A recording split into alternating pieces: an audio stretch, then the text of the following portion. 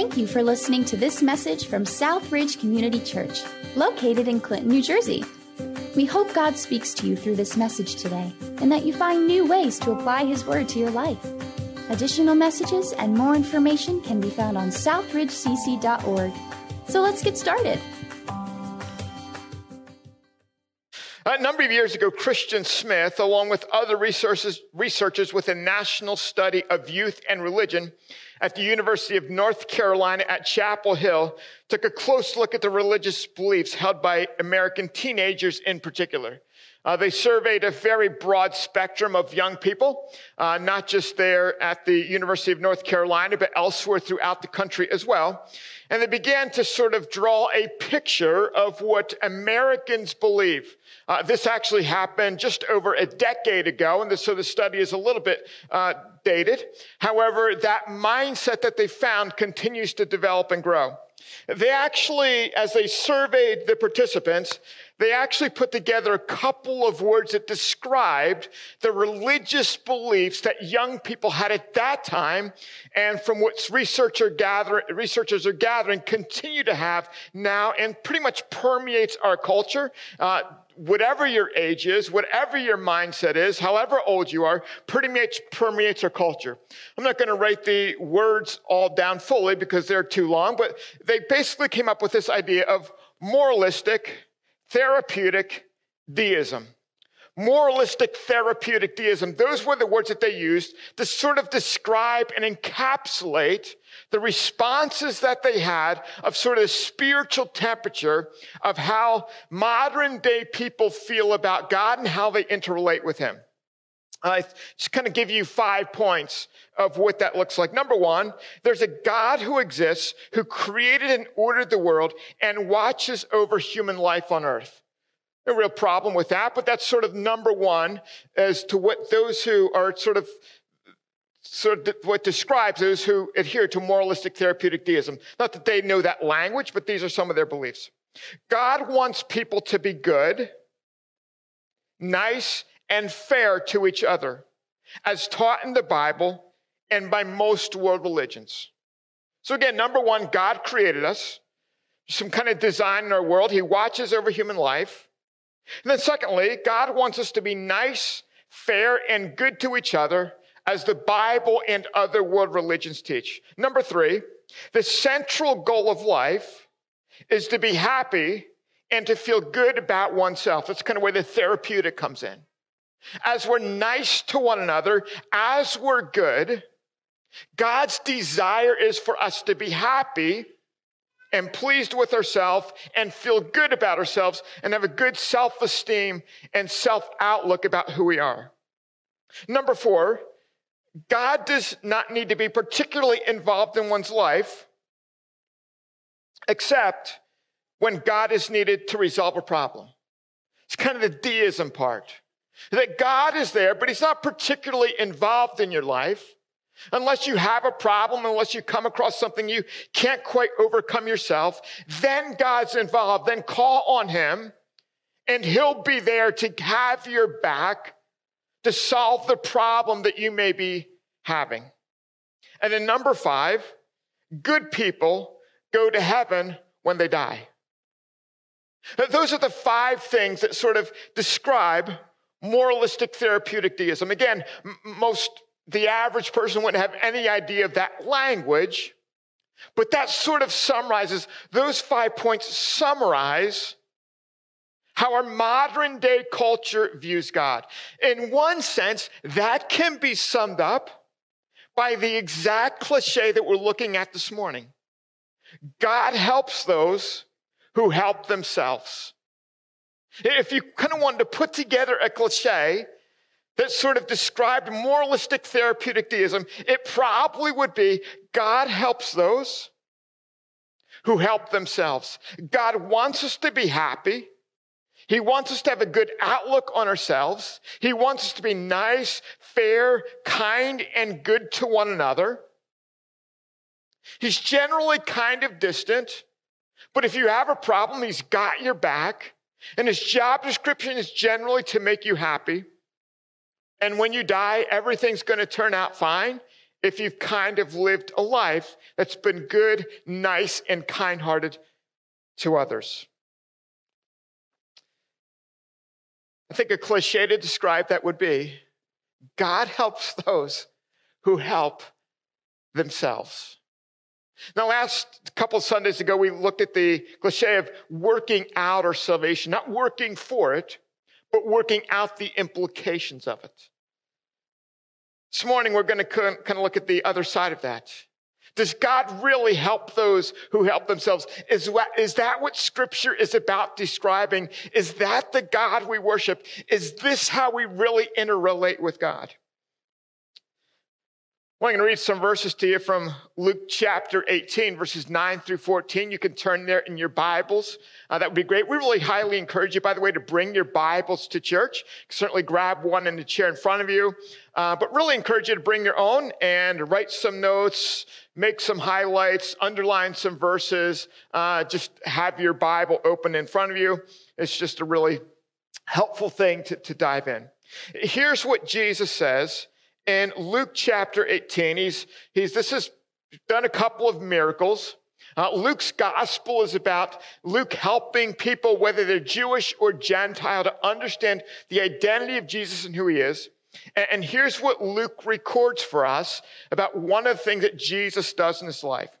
Luke says this, to some who are confident in their own righteousness and look down on everyone, Jesus told this parable. Let me just take a small time out and quick break there. Isn't it interesting that Luke says this? To some who are confident of their own righteousness and look down on everyone else. Gosh, it's good we don't have that problem anymore, right?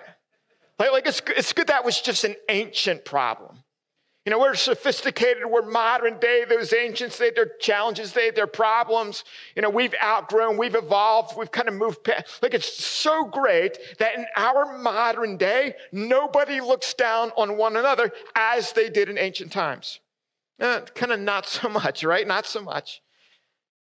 It says Jesus told this parable. Now, the reason that Jesus told parables were made up stories that Jesus told that drove home a point that would otherwise be difficult to see. You know, I often mention before I pray, when we look into God's word, I say, God, may your Holy Spirit kind of help us to see things we otherwise would not see. Why do we pray that together as a congregation almost literally before every time we open God's word? Why do we do that? Because we know that we are by nature self-defensive.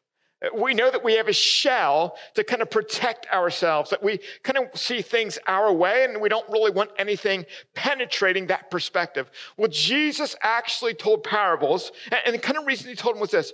He would basically get people nodding along in agreement with the story, and then the story would end, and you'd suddenly find yourself in the story in a way that you would not have expected. You're like, yeah, that's right, Jesus. Great story. Awesome. And it's like, ooh, look, like, gosh. And once you're kind of agreeing with it all the way along, suddenly at the end, you find that you're in the story yourself. And so Jesus told parables. They were simply made up stories that he told to kind of illustrate truth and to help people get a picture, if their eyes were willing to be open, help them to get a picture of the way spiritual reality really worked, because often we don't see spiritual reality very clearly. And so Jesus is simply telling the story. It's not, again, the historical accounts of Jesus are absolutely true, but Jesus is simply making up the story as a great teacher often does. We often tell illustrations or have hypothetical stories to help people see points. We actually get that from the person of Jesus, who was a fantastic teacher, and this is what he did. So here's the story that Jesus told. Two men went up to the temple to pray. One a Pharisee and the other a tax collector. Now, in our modern day, those categories aren't overly helpful to us. In the ancient times when Jesus told this story, those two categories of people told an enormous amount. The Pharisees were deeply revered. They were looked up to. They were highly respected. I mean, if you were a Pharisee, you were at the top of the game. If you were the Pharisee, you were just seen as being super spiritual. Billy Graham was an incredibly authentic person. He was for real. Billy Graham was an authentic person. But in one sense, the way that we kind of revere someone like that, and kind of appropriately so, again, because he was an authentic spiritual leader, in the ancient times, they would view their religious leaders called Pharisees, all of them like that. And then the tax collector, that was sort of on the other end of the spectrum. Tax collectors were seen as dishonest. Tax collectors were aligned with the Roman government. Remember, the Roman government was ruling over Israel. And so those who were tax collectors were basically seen as sellouts to the Roman government. They would collect taxes from the Jewish people. The way they would actually get their money as tax collectors would be to add on to what Rome was naturally collecting for taxes. And so they really weren't even paid just for their work. The way that they got paid was literally simply increasing the tax burden that Rome was putting on people, and then they would take the rest for themselves. And so over here you have the revered, the respected, and over here you have a class of people who are viewed as sort of the scum of the earth, the traitors, those who sold out, those who were dishonest. That's how Jesus' story begins. Two men went up to the temple to pray, one a Pharisee, the other a tax collector. The Pharisee stood by himself and prayed. Listen to his prayer. Jesus is telling us a story. He's making up this prayer. This guy prayed to make a point. God, I thank you that I am not like other people. Hear the condescension in that? Robbers, evildoers, adulterers, or even like this tax collector. I fast twice a week and give a tenth of all that I get. Jesus goes on, but the tax collector stood at a distance. He would not even look up to heaven, but beat his breast and said, God, have mercy on me, a sinner.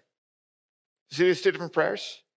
Jesus says the Pharisee prays, God, I'm so thankful. I'm not like everybody else. I'm so thankful particularly that I'm not like this tax collector. I'm not a robber. I'm not an adulterer. I'm not an evildoer. I pray, I fast, I give generously. I do all of that. God, thank you that I'm so righteous. Thank you that I'm so moralistic, that I'm nice, that I'm good, that I'm kind, that I'm generous to others. Thank you for that. And the tax collector says, God, I need your mercy, because I recognize I fall far short of your glorious plan for my life. Verse 14, I tell you that this man, meaning the tax collector, rather than the other, went home justified before God. For all those who exalt themselves will be humbled, and those who humble themselves will be exalted. Just a couple things we're going to look at this morning. Kind of three things we're going to work our way through. Number one is this: the problem we all have. The problem we all have. What's the problem that we all have? You know, it's fascinating, isn't it? That the condescension that existed 2,000 years ago when Jesus taught this, and the way that society operated then, is essentially the same thing that we have in our modern society. Isn't that interesting? I mean, with all of the advancements, with all the things that have changed in 2,000 years, with all the way that human beings, you might have said, have grown in education, sophistication, whatever you want to call it, isn't it fascinating that the core problem of establishing yourself and looking down on others who don't quite measure up to who you are, isn't it fascinating that that's been around for 2,000 years plus? And also we know that it was around since the beginning of time. In fact, the problem we have is that it's been around since the Garden of Eden. What happens in the Garden of Eden? Adam and Eve choose to sort of follow after their own path. They choose the path of autonomy. And how do Adam and Eve then relate to one another and to God? Adam condescendingly says, God, it's this woman that you gave me. She's the problem. Hear the condescension there? She's the issue. I'm superior to her. She didn't have the insight to see what's happening. She led me wrongly. She's the issue. Adam establishes, what does he establish? He establishes his own righteousness, right? Sometimes when we talk about that word righteousness, it sounds like super spiritual and dusty maybe.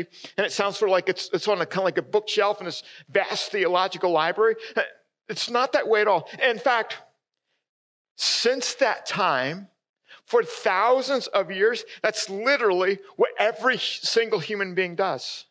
We try to establish our righteousness.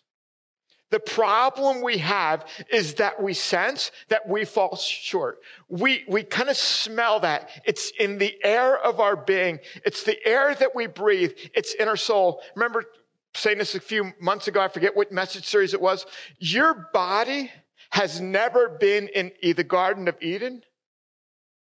Your body has never been there, but your soul has the memory of perfection and harmony.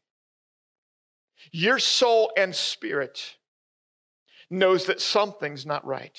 Your body was never in the Garden of Eden before Adam and Eve fell. You were never there.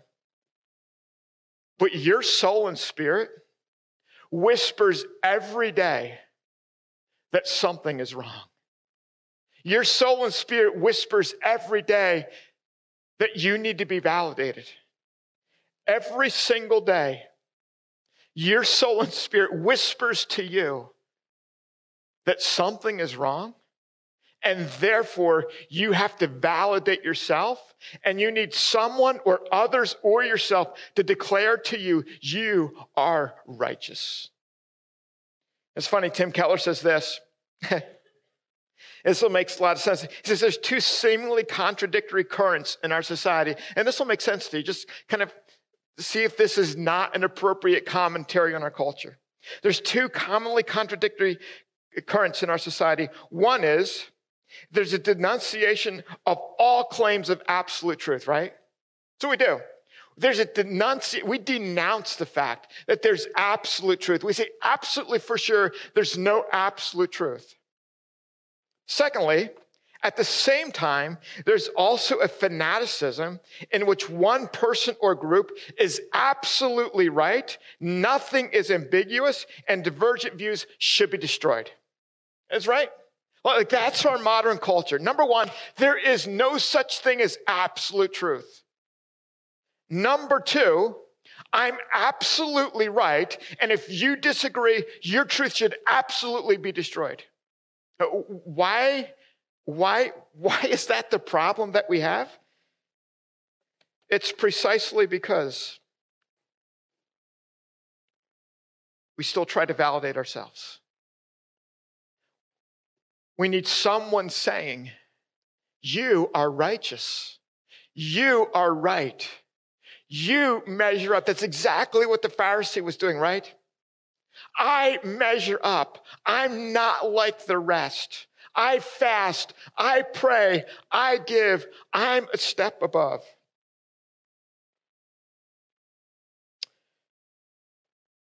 Secondly, there's a problem we all feel. Secondly, there's a solution we all try. There's a problem we all have, and there's solutions that we all try. This week I was watching a video, and there's a pastor from California sharing. His name was Jeremy Treat. And he was talking about sitting in a coffee shop in California, I think it was Los Angeles, and his table was close enough to a partnering table that he could hear the two ladies sharing at the nearby table. And first there was, just a lot of small talk and catching up with one another. And then eventually it actually turned to prayer, and he was encouraged. Wow, they're talking about prayer. They're talking about talking to God. And then all of a sudden he heard one of the ladies, as they were talking about prayer, saying, oh no, I forgot my crystals. And suddenly he realized that the prayer that he was thinking about, of talking to the Creator God in heaven in the name of Jesus, that's not what she was referring to. She was referring to this connection with God through crystals. Here's the deal. We live in a culture where people's validation often is no longer necessarily connected to religion. Sometimes it is, as a lady praying to crystals. But oftentimes, people think, well, maybe our culture is becoming less religious, less connected to God. Here's what Jeremy Treat said. He said, in a secular society, our longing for God doesn't disappear. It reappears as something else. So we still have the problem. The only thing that has really changed a little bit in our modern day culture is that the solutions people try aren't quite as religiously based as they once were. But make no mistake about it, we still try solutions, right? Our longing for God doesn't disappear. The problem doesn't disappear. It simply reappears as something else. How does it reappear in our culture? Well, it can kind of appear sometimes maybe almost as a religious obsession with sports. Jeremy Treat points that out. It can appear as just absolute devotion to my sexual identity or behaviors. That's how it appears. It can appear as politics, where politics becomes very tribalistic and it becomes a means of self-validation. It can be a host of things. Jeremy Treat actually mentions one particular religious thing. He mentions the rise of witchcraft in our world as a means for people to get power. That the problem are still here, but the solutions are both secular as well as spiritual. And he mentions the increase of witchcraft as sort of one of the spiritual solutions that people try. He says in 1990, there were about 8,000 self-identified Wiccans in America. In 2001, there were 134,000 self-identified Wiccans. In 2014, there were 1 million self-identified Wiccans. Today, there's 1.5 million Wiccans in our country, which is actually more than all mainline Presbyterians. Interesting, isn't it? See, the fact of the matter is, we still have the problem, and maybe our culture is drifting from the solutions necessarily being religious, but we still try solutions. We still try for things that maybe help God to help us. It's exactly what the Pharisee was doing. Jeremy Treat also mentions just some ways that maybe this flows into our modern day life. He mentions the fact that, I think probably Hunterdon County is generally a healthy place, and we kind of pay attention, especially in this kind of region, this northwestern region of New Jersey. We kind of pay attention to our diets and what we eat and all that kind of thing. And he mentions just kind of look, and all that is perfectly fine, but he says just kind of look at sometimes the moralistic language that's applied to that. That we often try to cleanse our bodies. Anything wrong with that? Absolutely not. We should drink lots of water to flush our bodies and to cleanse our bodies. He talks about being more conscientious of the purity of food that we put into our bodies than the purity of what we put into our soul. Why do we still use lots of purity and cleansing language? Because we still know that we have a problem. There's something about purity and cleansing, even if that's our bodies, that is attractive to us. It speaks of possibly serving a larger problem that we have. The problems we have, the solutions we try, and lastly, the Savior we need. See, the point of the Bible is that, yes, we all have a problem. And the point of the Bible is there really is no way that you can help yourself. Again, as we said a couple of weeks ago, you can work out the salvation that God has worked in. You can work the implications of that out. But here's the deal, friends. You don't contribute to your salvation. You don't contribute to your right relationship with God. The fact of the matter is we need a Savior. Listen to verse 13. But the tax collector stood at a distance. He would not even look up to heaven, but beat his breast and said, God, have mercy on me, a sinner. I tell you the truth, Jesus said, this man, rather than the other, went home justified. The tax collector said, God, there is no way that I can take a step towards you. I'm not able to help myself. The only thing that I can do is seek your help. I need a Savior. Listen to me kind of carefully on this.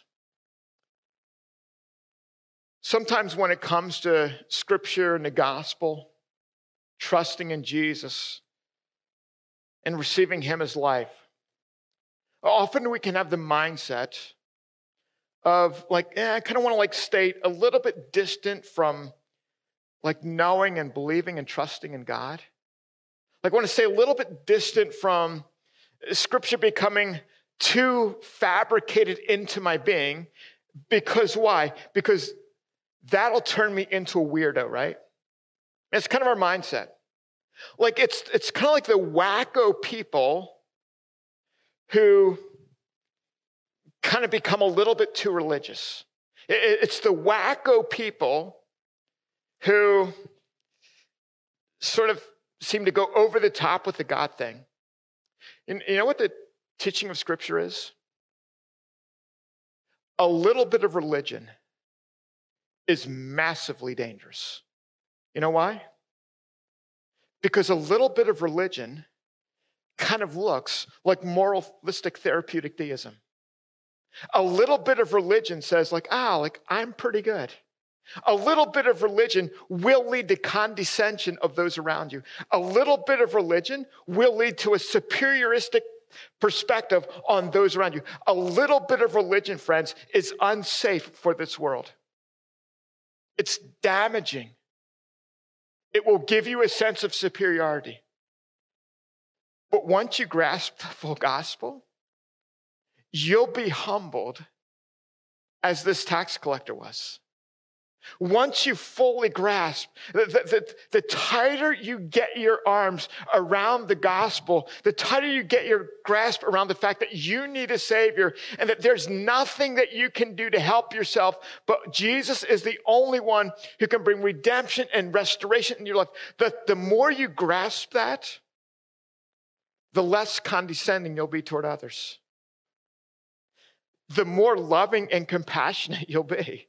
The more you'll be aware of your blindness, the more you'll be aware of even your still failed attempts to bring self-validation into your life.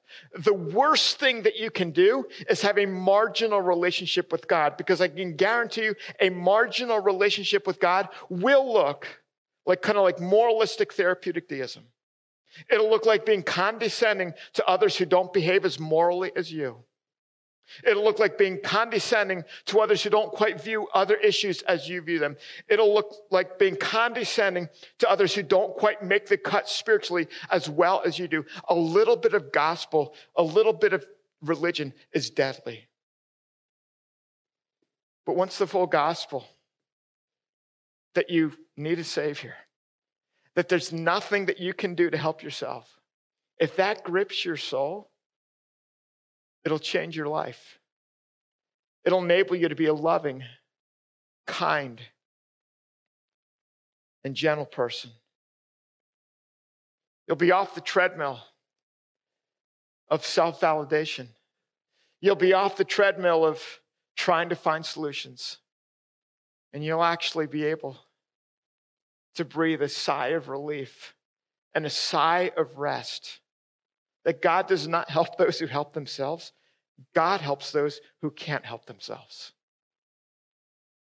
God helps those who beat their breast. Say, God, be merciful to me, a sinner. My only hope is in you. I'm going to ask our team to come out, and in just a few minutes, we're going to sing a song, and I'm going to give you a chance to respond. Let me just read a couple of verses while they come out. Romans 5:8, but God demonstrated his own love for us in this. While we were still sinners, Christ died for us. Not after we started helping ourselves, Christ died for us. While we were still sinners, Christ died for us. Isaiah 53. He was pierced for our transgressions. He was crushed for our iniquities. The punishment that brought us peace was on him, and by his wounds we are healed. We all, like sheep, have gone astray. Each one of us has turned to our own way, and the Lord has laid on him the iniquity of us all. You know, we're going to close our service by singing this old song that's probably familiar to many of you. It's going to be new to some of you as well. It's a song simply that says, just as I am. Probably, again, some of you may know it. And here's the deal. Our team is going to lead us in that. It's going to give you just full freedom to do whatever you'd like. You can sit. You can stand. You can kneel at your chair. We have some cushions up front. If you want to just come up and kneel at the front. If you want to sing with us, if you just want to listen, if you want to pray, feel absolutely free to do that. And friends, this song is not just about a first-time commitment to Jesus. This song is about what we need to live every day. Maybe you're tired. Maybe you're worn out. Because you believe that God helps those who help themselves. And so you try as hard as you can to help yourself. And friends, that's wearing. These solutions are wearing. And so just as I am reminds us that the only thing that God accepts is not people who try harder. It's not people who try to help themselves. It's people like the tax collector who come and say, I don't know, the only way that I can come is as I am. Is as I am. So again, just live and breathe deeply in this moment. Come, kneel at the front if you'd like. Stand and sing. Sit, kneel, pray. Whatever you'd like. We've got the camera tripod here, so if you come up the front aisle, it might be helpful if you can kind of like connect to the side aisles or navigate your way through. If you're watching online, take this time to be prayerful online as well. Join us. Offer your heart, your soul, your spirit to God, just as you are. Good? Let's sing, stand, kneel, sit, whatever you'd like.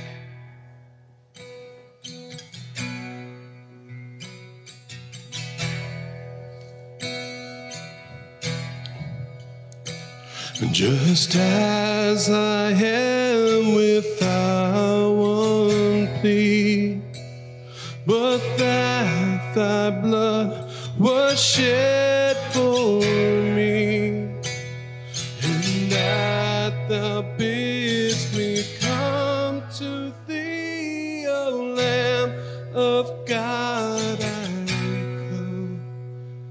I come. Just as I am and waiting now to rid my soul of one dark cloud, to thee whose blood can cleanse each spot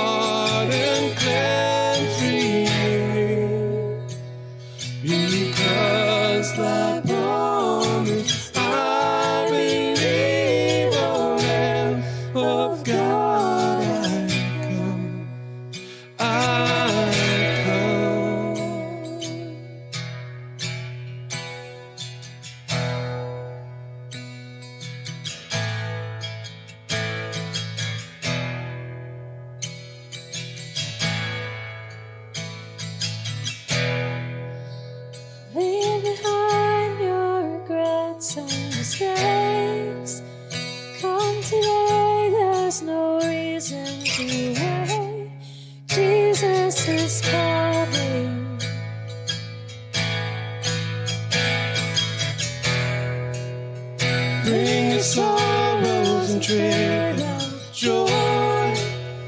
From the ashes a new life born. Jesus is calling. Oh, come to the altar. The Father's arms are open wide. Forgiveness was bought with the precious blood of Jesus Christ. Oh, come to the altar. The Father's arms are open wide.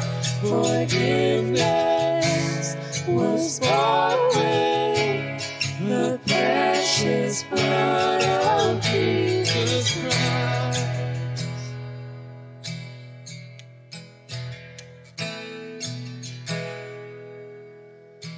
Why don't we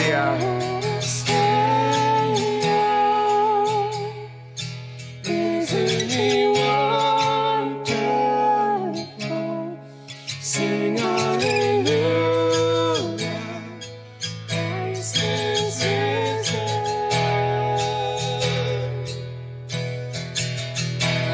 Before him, for he is Lord. Sing hallelujah. Christ is risen.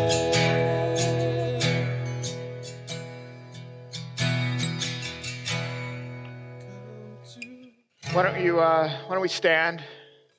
And Paul and Gabrielle, if you could, and Kai, if you could lead us in just maybe one last refrain of one of the songs. And here's the deal, friends. We're going to close the service with this song. Our prayer team will be down here to the right if you'd like someone to pray for you. Feel free to, they're going to continue to sing even after the service closes. I will close it. But even then, feel free to come up, kneel, pray, whatever you need to do. So let's sing to close the service. Sing just as I am. Just as I am without one plea, but that thy blood was shed for me, and that thou bidst me come to thee, O Lamb of God, I come. I come, and that thou bidst me come to thee, O Lamb of God, I come, I come. God, thank you that you do not help those who help themselves. But it's precisely when we finally realize we can't help ourselves that you pour out your mercy, your grace, your compassion upon us. Thank you that through your cross, we're made right with you. That through your resurrection,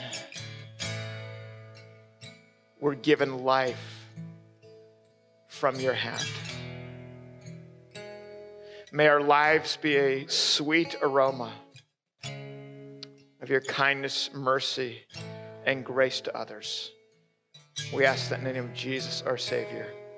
Amen. Again, our team is going to continue to play. Feel free to linger if you'd like, pray if you'd like. God bless and have a wonderful day.